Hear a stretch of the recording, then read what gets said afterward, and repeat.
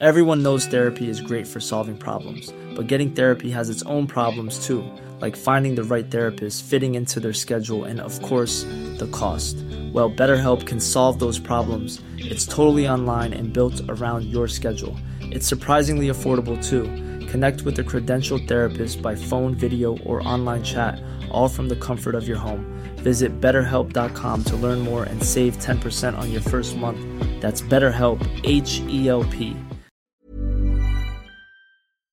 Are you the kind of person who is naturally curious? I mean, really curious about what makes some communities similar and others different? If you are the curious type, then this chat is for you. Today we are talking about an academic discipline based on curiosity. It's called anthropology, and we're going to discuss what it has to say about making change. Today's ChangeMaker chat is with Nikita Simpson. Nikita grew up in an Australian biracial family and credits her now extensive curiosity to her early interest in understanding what makes her families different and also what makes her family similar. She's undertaken powerful anthropological work around care in the foothills of the Himalayas and in the United Kingdom during the COVID crisis. Today, she tells us about the anthropological lens and how she learned to apply her curiosity through a discipline of research that asks, why is a person and a group of people like they are? What does it take to then walk alongside communities and learn long-term? Her insights about slow change, how people find the agency to make change, and who leads powerful change provide lessons that travel. So, let's go. I'm Amanda Tattersall. Welcome to ChangeMaker Chats, conversations with people changing the world. ChangeMakers also produces episodes that are feature stories about social change campaigns. ChangeMakers is supported by the Sydney Policy Lab at the University of Sydney. They break down barriers between researchers, policymakers and community campaigners so we can build change together.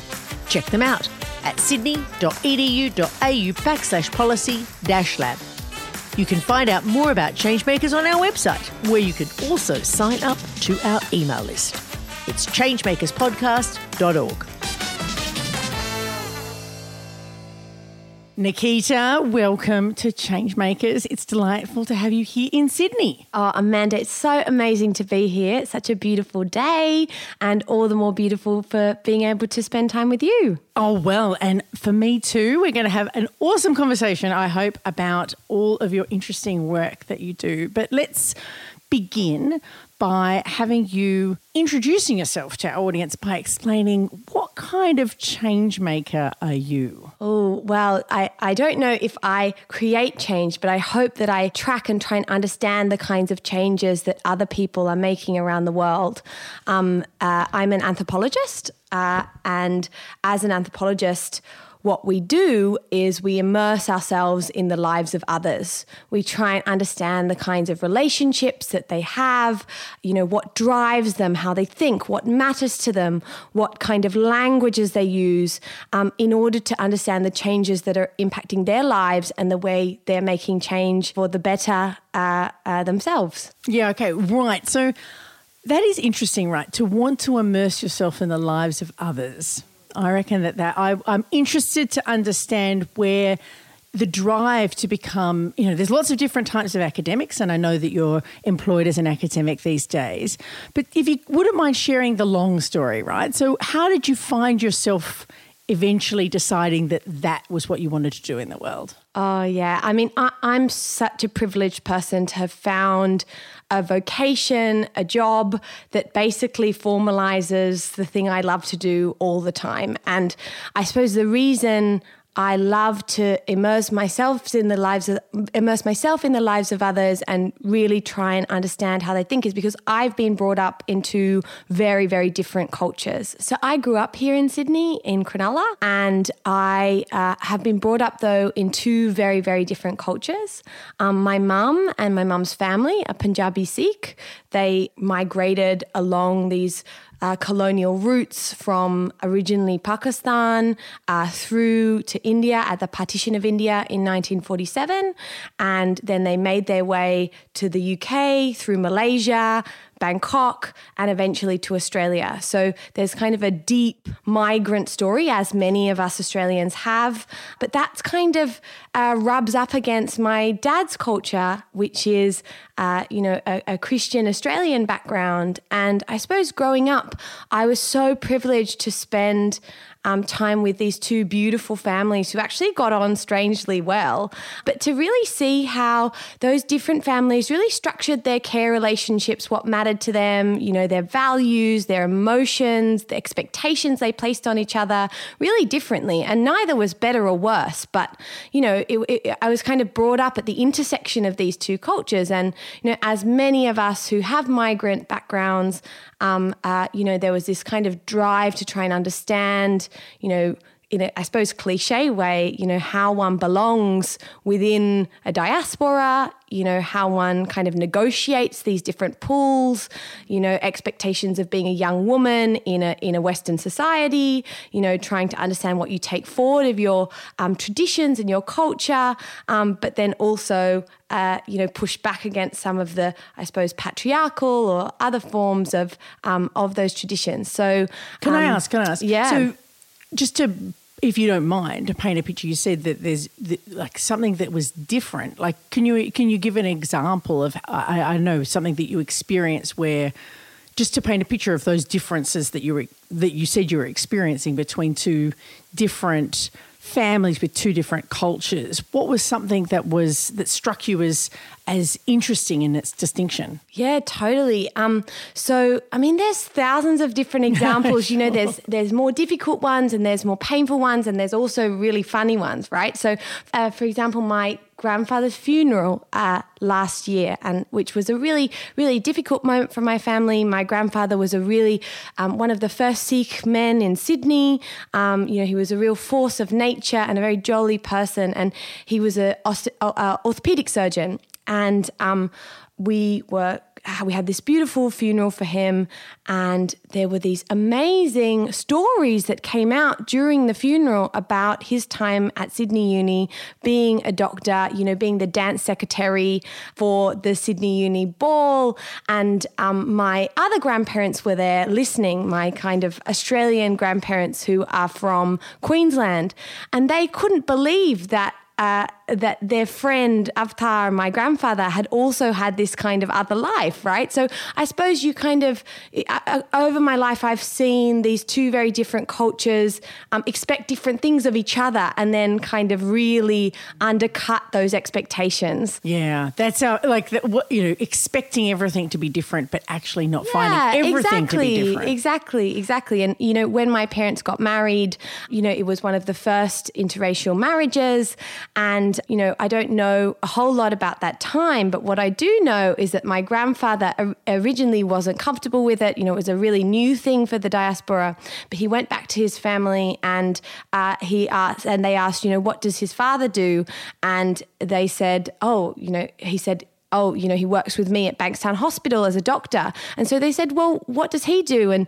And he said, actually, he's a doctor too. So they were like, what are you even worried about? So I think here, you see that, that's a different kind of classist narrative, I suppose, about how you build relationships. But I think things are always more complicated than what meets the eye when it comes to growing up in a kind of interracial background. And I think that complexity is what we study as anthropologists, right? So understanding our own classist prejudices, our own racial prejudices, our own different assumptions that we make about other people, and really trying to immerse ourselves in their lives in order to undo those assumptions and, give in to the complexity that drives people and their relationships. And so I am also wondering, not everyone who's the child of, a biracial family becomes an anthropologist, but you have, right? Do you think that there's any other experiences that you had that really, or people or moments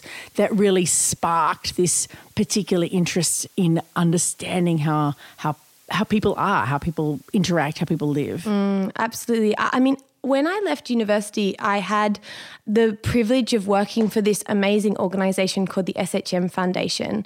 And what's that mean, SHM? It just stands for the people who started it, Sophie, Henrietta and Morris. Okay, it's not more complex. No, not more complex than that. And so I was working in their foundation team, so their charitable arm, led by a wonderful person called Anna Kidd. And Anna had set up this methodology for basically building psychosocial support groups for young people living with HIV, particularly young people, but also women, other people with stigmatized conditions, particularly in Southern Africa, but also in Mexico and in the UK, actually.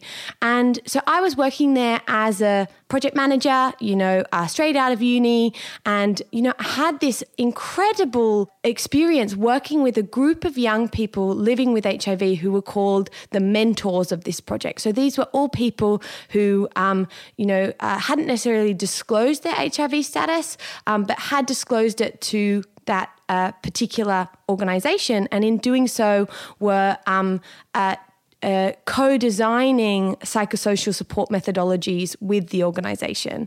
And through that experience, designing these, particularly we used mobile phone support groups that were kind of like WhatsApp groups, but private. We kind of set up this program across Southern Africa, in Zimbabwe, in South Africa, Pretoria, Cape Town, lots of different places in kind of rural and remote communities, in urban communities, kind of led by this group of young people living with HIV. So through working with these people, I really came to understand the value of working, of really trying to understand how somebody else approaches the world, because they were able to tell us really basic things about how we design these programs that I just wouldn't have thought of. So, for example, when we were running a set of workshops, I was working with one of these young people from South Africa. We'd flown out to Harare to run these workshops with an organization who were seeking to set up support groups for young women living with HIV. And we were doing this design workshop, and they said, well, there's just no way you can use WhatsApp. And we were like, why not? It's so accessible. Everybody has WhatsApp here. And they were like, well, of course you can't use WhatsApp because you can forward messages. And it was so obvious that how could you create a private psychosocial support group when you can forward messages? That's a huge breach of confidentiality and privacy that would have been baked into the very fabric of the intervention we designed, right? So if I didn't have that person, and if I didn't spend the time kind of, really working with that person, finding a way for that person to actually lead our design process, then I would have missed this like really, really basic thing because I use my WhatsApp technology in a different way. I don't forward messages, right? So yeah, really simple things like that, Amanda. And so you've gone on to sort of see anthropology and this sort of curiosity about how people live and how people work as sort of core to who you are. How did how did you get from there, I guess, to here? I was really lucky enough to begin. Actually, let's go back a bit further. Yeah, please. Yeah. Take us, move us around. We don't need to see time as linear. So for my undergraduate dissertation work, I ended up in a small village in the Himalayas. Of course you did. Yeah. Well, I had to come back to India. I really wanted to move back to India. I really wanted to learn the language of my grandparents, but I had to be far enough away from where my family was in Punjab that I could do what I wanted to do without them, keeping too much of an eye on me as a kind of 21-year-old girl, in India. But I also had to be close enough so that I could come home sometimes and, take care of them and be taken care of a little bit. And so I ended up in a community in the Himalayas, the Western Himalayas, close to a city called Dharamshala, which you might know of because that's where the Tibetan government in exile, the Dalai Lama, resides. So it's a really interesting place. You've got lots of different people, you've got lots of different religions coming together. You have a big Tibetan diaspora, but you also have a local community who've settled in the hills, who come from different caste groups and different kind of livelihoods, but who kind of make up this real kind of dense tapestry of life in this place. And so I ended up living in this village that was going through these like really rapid changes. So this village was really close to an urban area, but it was also kind of really high up in the mountains. So it was kind of being enveloped in this urban sprawl. And you saw, day by day, all of these, hotels coming up, lots of different trekking businesses, paragliding businesses, and things like that. So I want you to get a sense of how much change this place is going through, from being a kind of really pristine, remote place to being a kind of center of global tourism. And it's always been a center of trade and people passing through in many ways.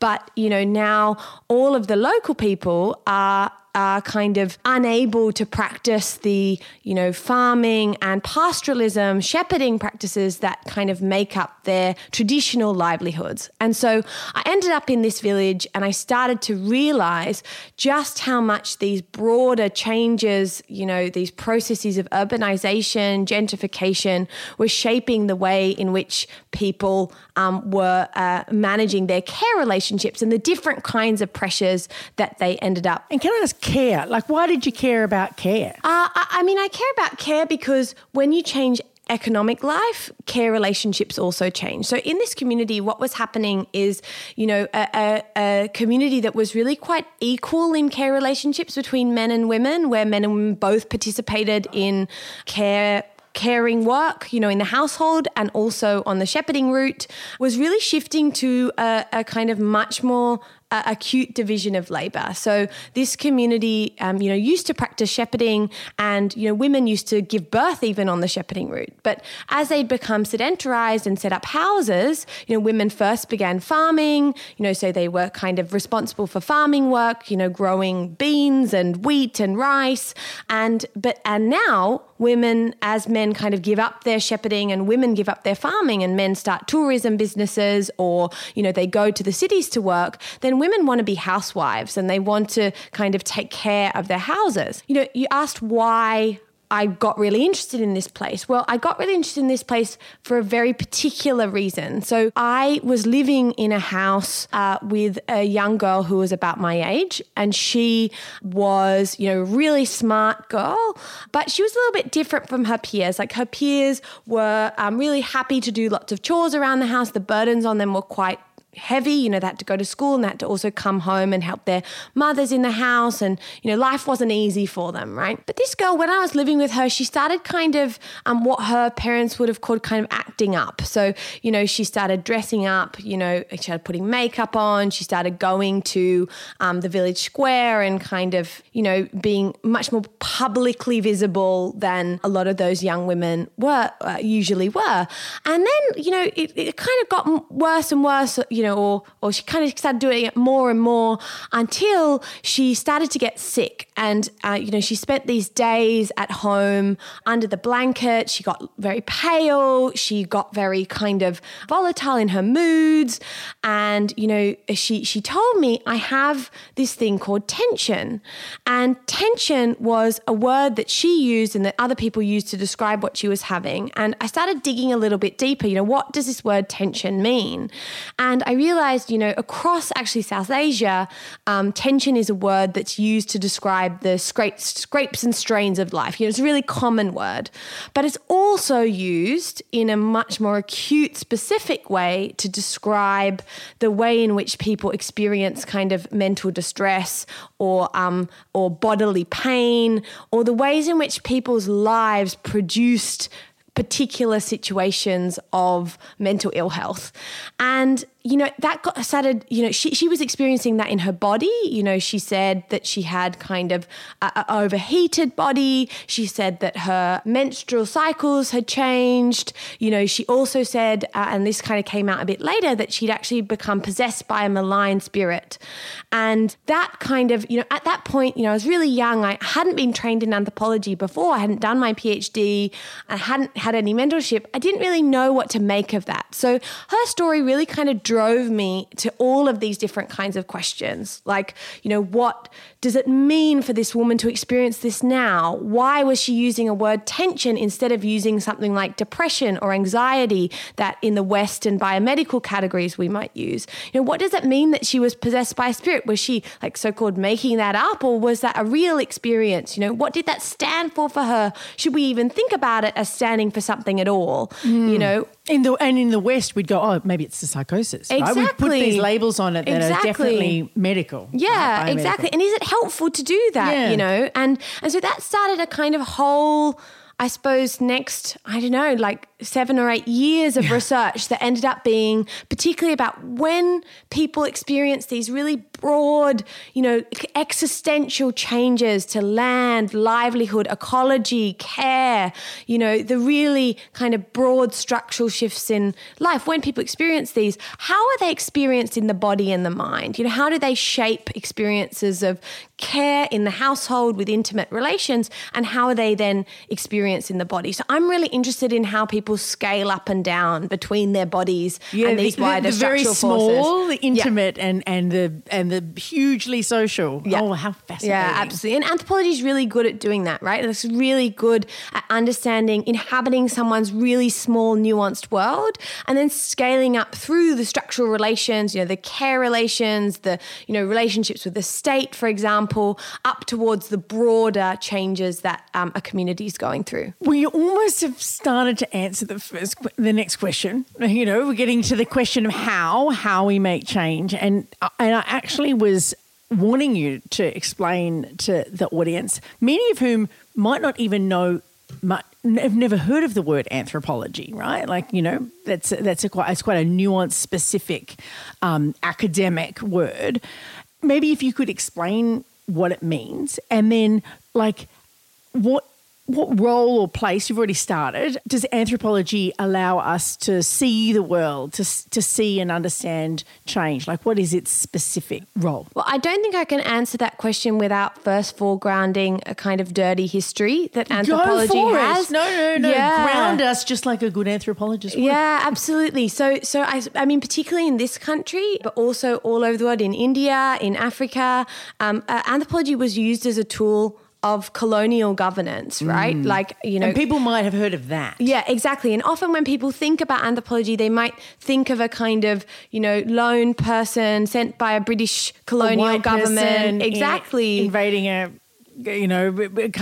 community that probably didn't need them. Absolutely. Yeah. And then, collecting information that then can be used to govern that community. So that's a kind of, stealing their stuff, right? Yeah. I mean, it's a stereotype. I don't think it was all like that necessarily, but a lot of it was. And I think, as a discipline, we as anthropologists, we teach anthropology now in a very different way to how it was taught, even 10, 15 years ago. Anthropology has been on a kind of century-long journey of kind of, really trying to understand those colonial roots and, excavate those assumptions about how we do our work. But I think the outcome of that excavation is actually something deeply political and kind of almost the opposite of how anthropology was used in the first instance. I think anthropology really helps us to kind of try and understand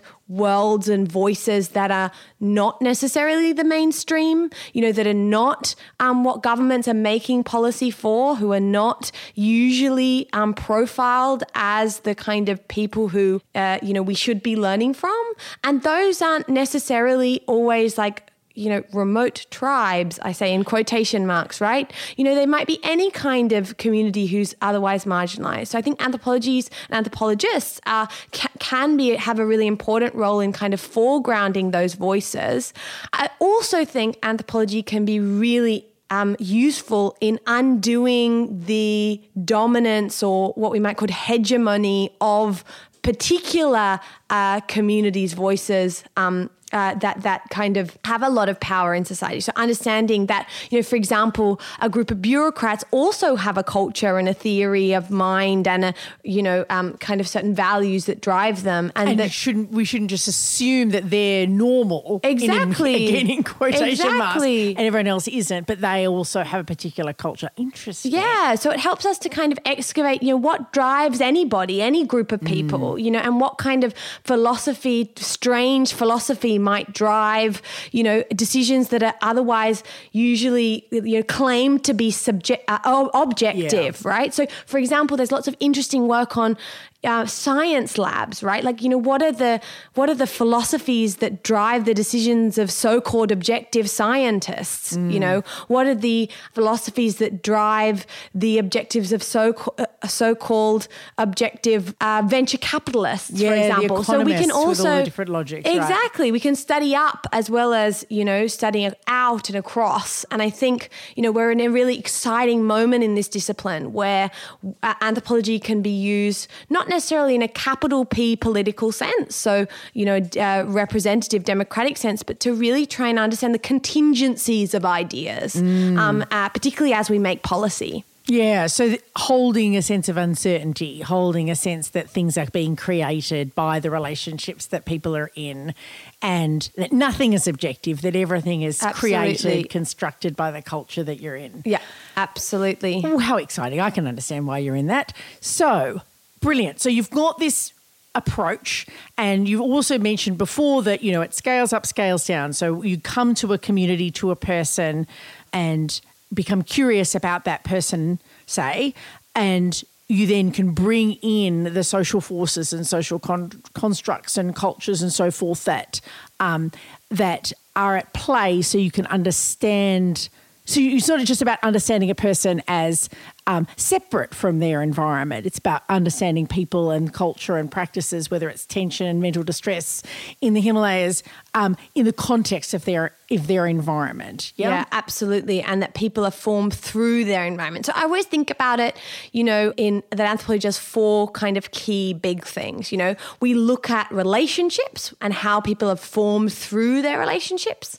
We look at symbols, so images and ideas that kind of come to stand for models of relationships, that guide us, and that allow us to make meaning from life. We look at emotions and affects, but maybe in a kind of little bit of a different way to how a psychologist would. We look at how certain emotions might be collectively felt and how those might in turn be generated by things like advertising or policy or rituals and things like that.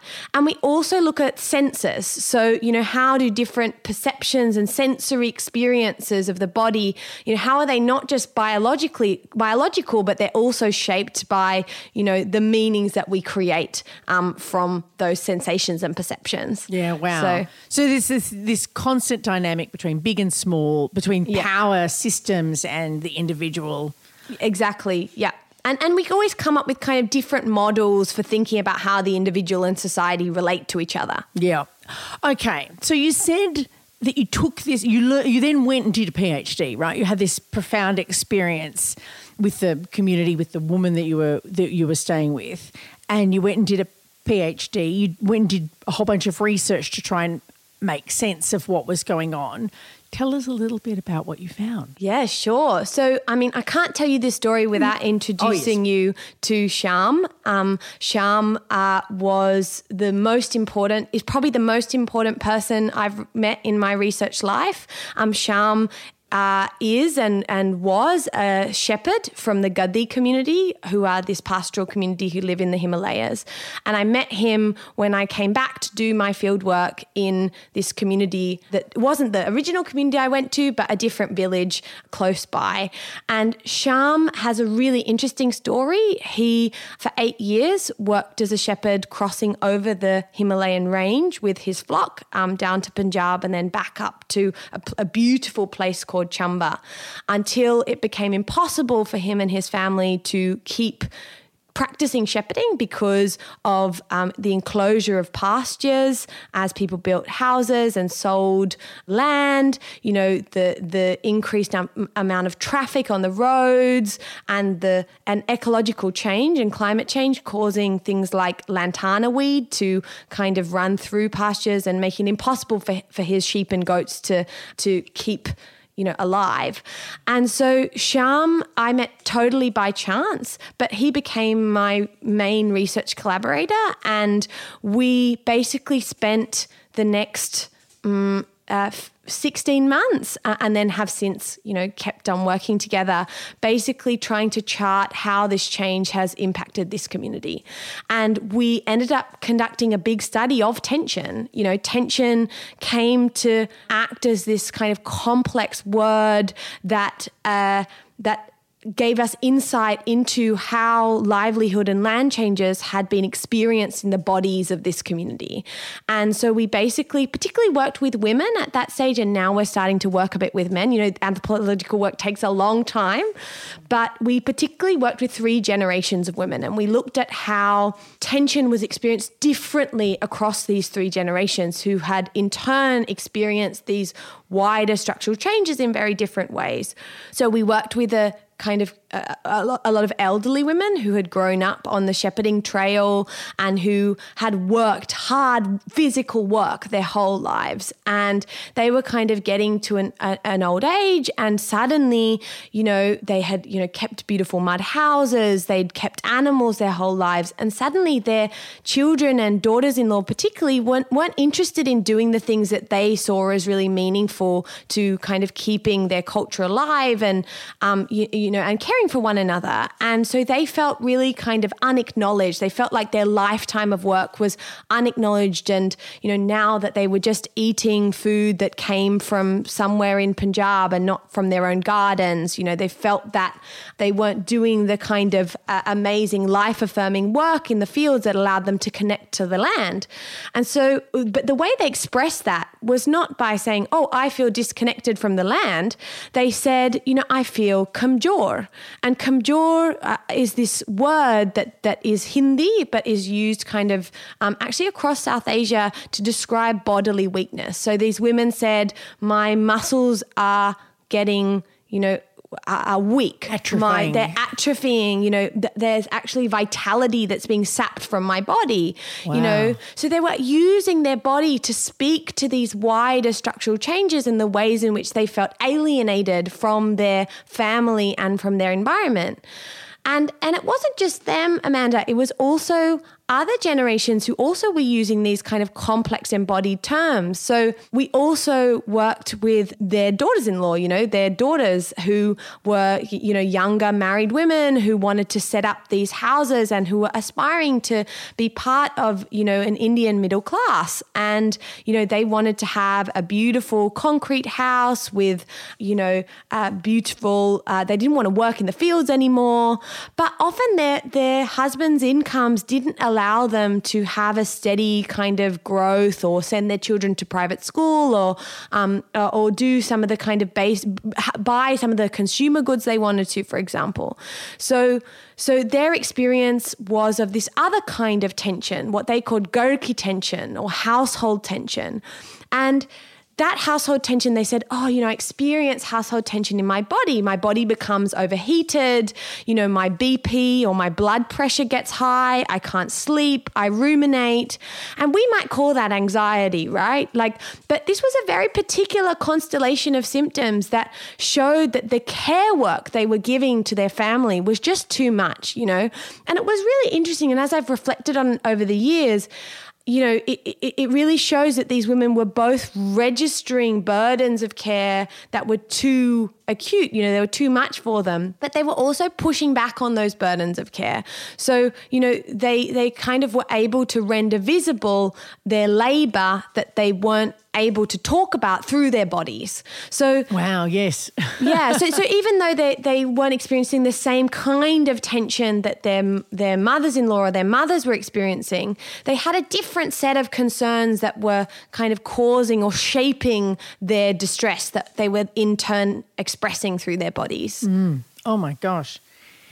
And what about the third generation? Yeah, so the third generation is about young people, right? So young women have a really different kind of life even to their mothers. So for one, these women all went to school, right? Their mothers didn't necessarily go to school, or if they did, they went to kind of 5th standard, year 5. Whereas the younger generation have all been to school right up until, our what we'd call year 12. But they're kind of in this strange bind where on one hand, because they have this education, they want to go to university, they want to get, employment in the city, or, both to earn for their family and to earn for themselves and for their dowry. But also at the same time, they have all these responsibilities at home in the household. So they're kind of stuck between a rock and a hard place. There's this kind of vista, before them of opportunity, but also they're kind of being pulled back to these forms of responsibility and forms of female expectation. And that's quite a familiar story, I think, to a lot of people who grow up in a diaspora or who are trying to kind of marry two cultures. And so these women everybody experienced what they called future tension, but some young women experienced it much more acutely than others. And they would have episodes of disassociation. They would sometimes have kind of unidentifiable pains and aches, and they'd be taken to the hospital, but they couldn't find anything wrong. So speaking through their body, they were able to kind of pause some of their caring responsibilities. And some of these stories ended up well. Women were able to resolve their distress. They were able to, find a great marriage or find a really good job. And they, often when I came back, these were episodes that then kind of died away. But for others, the stories aren't so happy. And, the kind of, tension, right, between those two different kinds of expectations really got too much for them. And so what I see in this is this incredibly deep understanding of how a community is working. Does an anthropologist work with a community, then ask the question, what might change look like? Yeah, absolutely. So I'm asking that question of myself now. And I suppose I have very different registers of work, Amanda. Like for me, this work in India is really a long game. I'm going to be working there, I think, hopefully for the rest of my life. I hope to take my children there one day. I hope their children's children will come. My children's children will come there one day. So I feel like the kind of change I'd like to affect there is really about building skills in that community to be able to understand and document what's happening in that place and, allow people to generate their own projects. So for example, I also work with this amazing person called Sujanya Borua, who is a designer, a kind of young people's learning designer in the Himalayas. And she started with a group of amazing young women, a collective called the Dharchiri Collective. And they are a group of young women who do all sorts of different things, really fun projects, but also they create art exhibitions, they do research, they do history, community history projects that are all about kind of really trying to make change in the lives of women. So I see my role as kind of, supporting them sometimes. I recently gave a workshop about my work to them and, I'd really hope to have a long-term kind of engagement with them. So that kind of change is it's really the long game. But I also do other projects that are really, really much more kind of targeted, I suppose. And I can talk a bit about those if you like. I was thinking we could go back to the United Kingdom. Yeah, absolutely. Because I know that you did, we all lived through the peak of the pandemic and COVID. Every place had its own experience, but I know that you were in the United Kingdom at the time and your anthropologist mind and practice was put to work. What happened there? What could an anthropologist possibly do in a pandemic? Well, actually, the pandemic was a time where the anthropological knowledge was needed more than ever.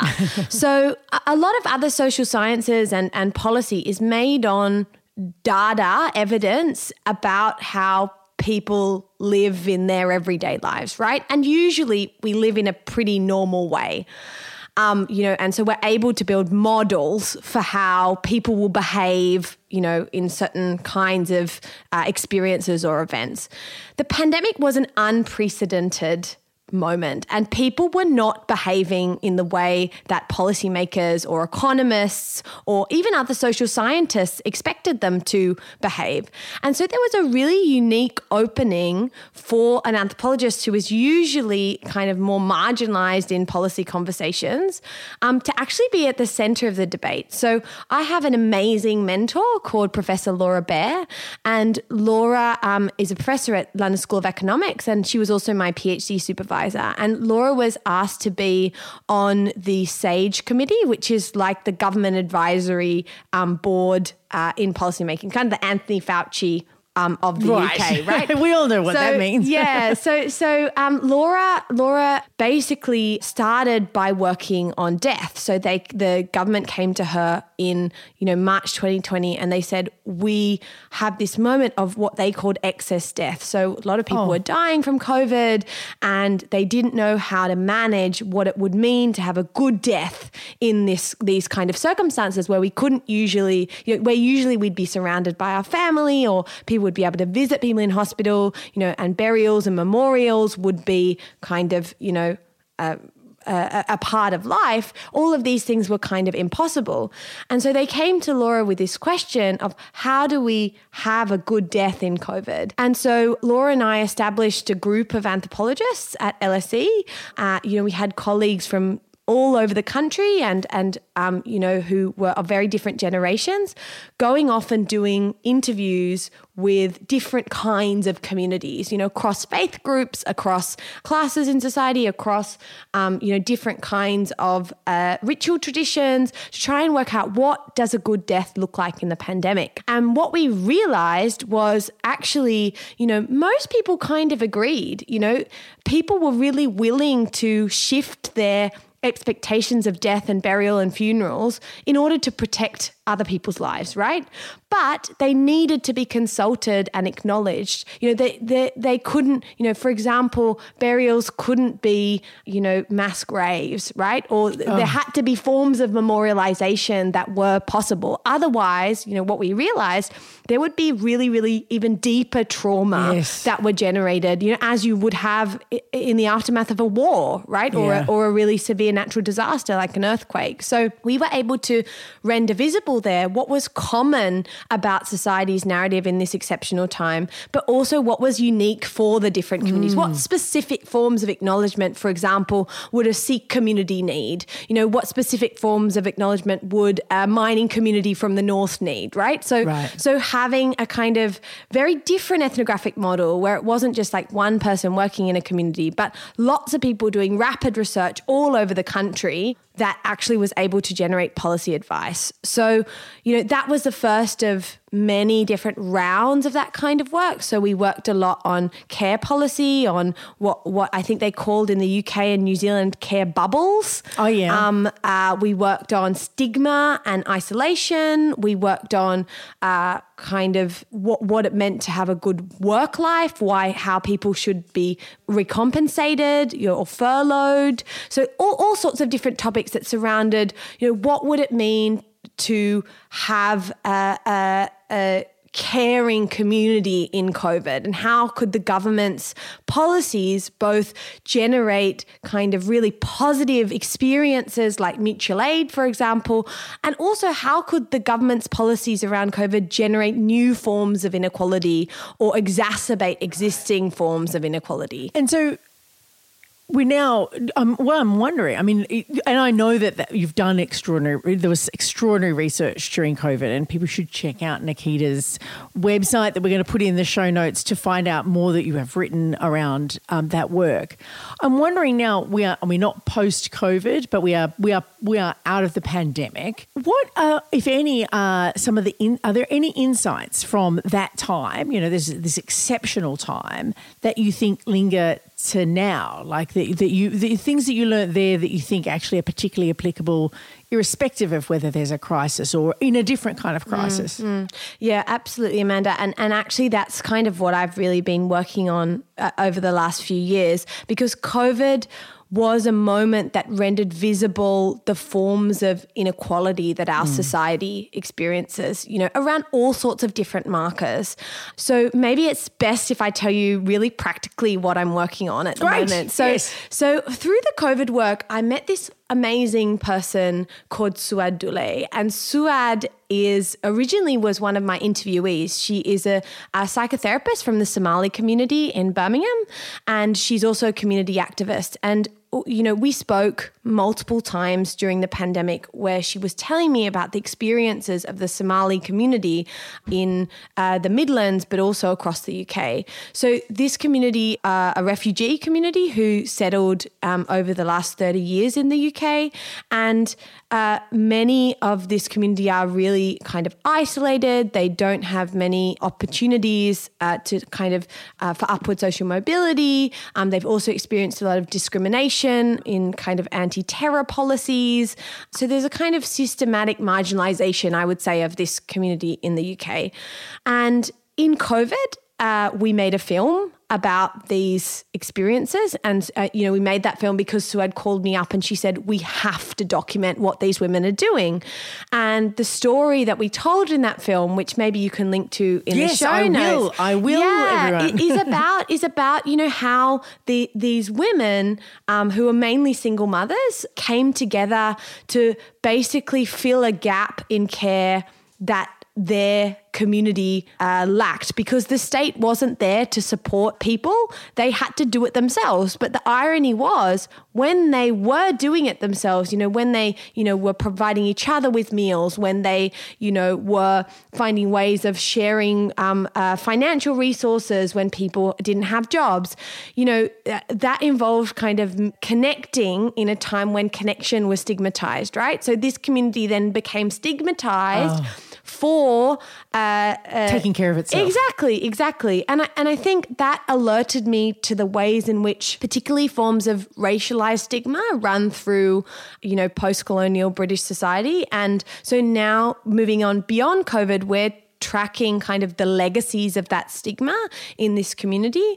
And also we're tracking the ways in which actually housing is the biggest issue and the biggest manifestation of the abandonment of the state in this group, and how, those women are often living in temporary accommodation or housing that's covered in mold, and how, the number of times that they raise their voice and they try and make claims against the government to try and provide them with basic, accommodation, sheltered accommodation, are just met with absolute silence. So that's a really different kind of example of the way anthropology can be used to basically identify collective experience and narrative, and basically try and become an activist around it. But what we all say that what you watch or what you attend to, you change it, right? And it seems to me that your work as an anthropologist is quite... You're definitely not trying to do the change for people, right? It's the opposite of that. It really is walking beside or even walking slightly behind a community in the work that you do. That's what I'm hearing. But what it feels like from all the stories that you've shared is that being a passenger or being connected, actually, that is the change agent. Like the change process comes from being a witness, and in being a witness to how communities are working, communities over time, that's part of a change process in and of itself, that, in being able to observe how the Somali community is working in Birmingham, that community then thinks, well, maybe we can lift up our activism, maybe we can rework the stigma that we're facing and still push back. Or same in the Himalayas in terms of what you were describing. I mean, my final question is just like, how has this work as an anthropologist changed you? Oh, gosh, Amanda. I mean, I don't think... particularly these people I've worked with, I've mentioned a couple of these people, Sham, Sujanya, Suad, these people who, when else in my life would I have met them, right? Those people have changed me. And to be able to, understand my own privileges, my own assumptions, but also the ways in which, I do have skills in, creating relationships, creating spaces for people. So I feel like, anthropology is a vocation, and, there's brilliant anthropologists in this country who are generating spaces for others to step into. I think I'll always be learning from people like that. And if I can, build a career learning from people like that, it's happy days for me. Awesome. Well, Nikita, it's been a delight to have you on ChangeMakers today. And I certainly hope that people can look further at some of your work and be inspired about the power of anthropology for making change. Oh, thanks, Amanda. I've just been so wonderful to talk to you. And I hope that you watch our film and hear about some of these amazing people who I've had a chance to meet on my journeys. Awesome. Thank you. ChangeMakers is hosted by me, Amanda Tattersall. Remember to subscribe to this podcast to catch all of our episodes. This is Series 7, so there's plenty to be inspired by in our back catalogue. ChangeMakers' audio producer is Jules Wookera. We are now hosted by Acast, so you can find us there, as well as all the other podcast places. Our series sponsor is the Sydney Policy Lab at the University of Sydney. They break down barriers between researchers, policymakers and community campaigners so we can build change together. Check them out at sydney.edu.au/policy-lab. Like us on Facebook, Instagram and Threads at ChangeMakers Podcast. We are at Twitter, although it's called X now, at ChangeMakers99, and I'm there very occasionally at Amanda Tats with 2 T's. And you can check out changemakerspodcast.org for transcripts and updates on all of our stories. And don't forget to take a look at the content from our organising school if you want to take a deeper dive into the art of changemaking.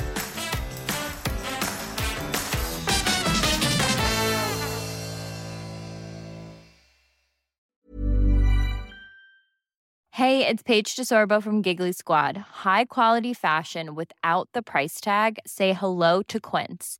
I'm snagging high-end essentials like cozy cashmere sweaters, sleek leather jackets, fine jewelry, and so much more. With Quince being 50 to 80% less than similar brands. And they partner with factories that prioritize safe, ethical, and responsible manufacturing. I love that. Luxury quality within reach. Go to quince.com/style to get free shipping and 365-day returns on your next order. Quince.com/style.